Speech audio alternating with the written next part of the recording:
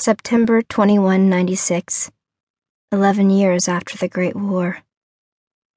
I flicked the dull bronze switch, sending the European Nomarian rebellion ship, Freedom, into silent alert. Samora Valderock report. At First Officer March's sharp voice, I turned from my viewfinder, displaying a 4-kilometer area surrounding us. Still on direct path, ma'am. My lungs constricted. How had I missed spotting the Queen's scout ship 1,000 meters ahead of us? The answer was obvious. I'd been distracted. It had been 2 months since the night of the Queen's attack on the beach near Acadia East, and her attempt to kill me, her daughter.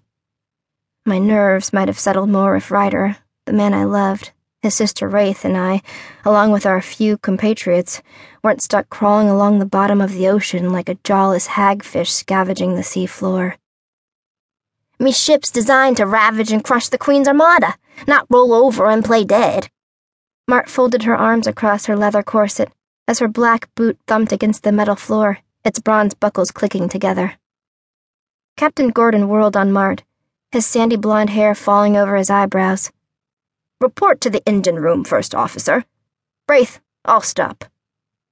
Wraith's small frame sank into the bridge chair, her metal leg transmitting her growing tension with each loud tap. Yes, sir. While the captain was kind enough, my friends were the only ones I trusted with my heart and life.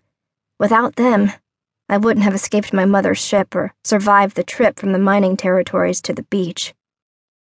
Forcing myself to inhale, I focused on my job: track, target, and obliterate the enemy. That also meant another night standing for hours in silence, waiting to see if we, or the scout, were annihilated by an explosion, turning us into sea particles. Gordon clicked the view on the large screen at the front of the bridge. Lieutenant Scabbard, calm. Mart halted by Scabb's side, towering over him.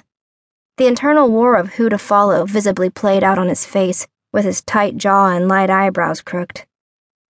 Now, Lieutenant. You heard the captain, Mart snapped before stomping away.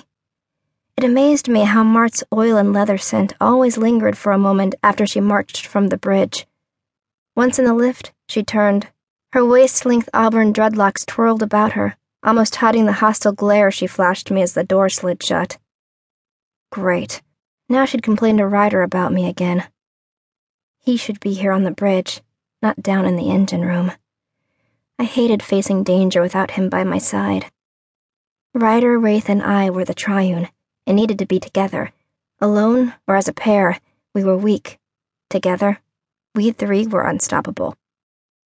Wraith guided our large air and amphibious hybrid vessel down into a ravine. My best friend never stopped amazing me with her talent and intellect. She was proof that the Queen's propaganda was false. Not only did Nomarians have a talent, an ability to control time, matter, or even life itself, but they were also brilliant, as Wraith had shown by going from slave to pilot within a week aboard the Freedom.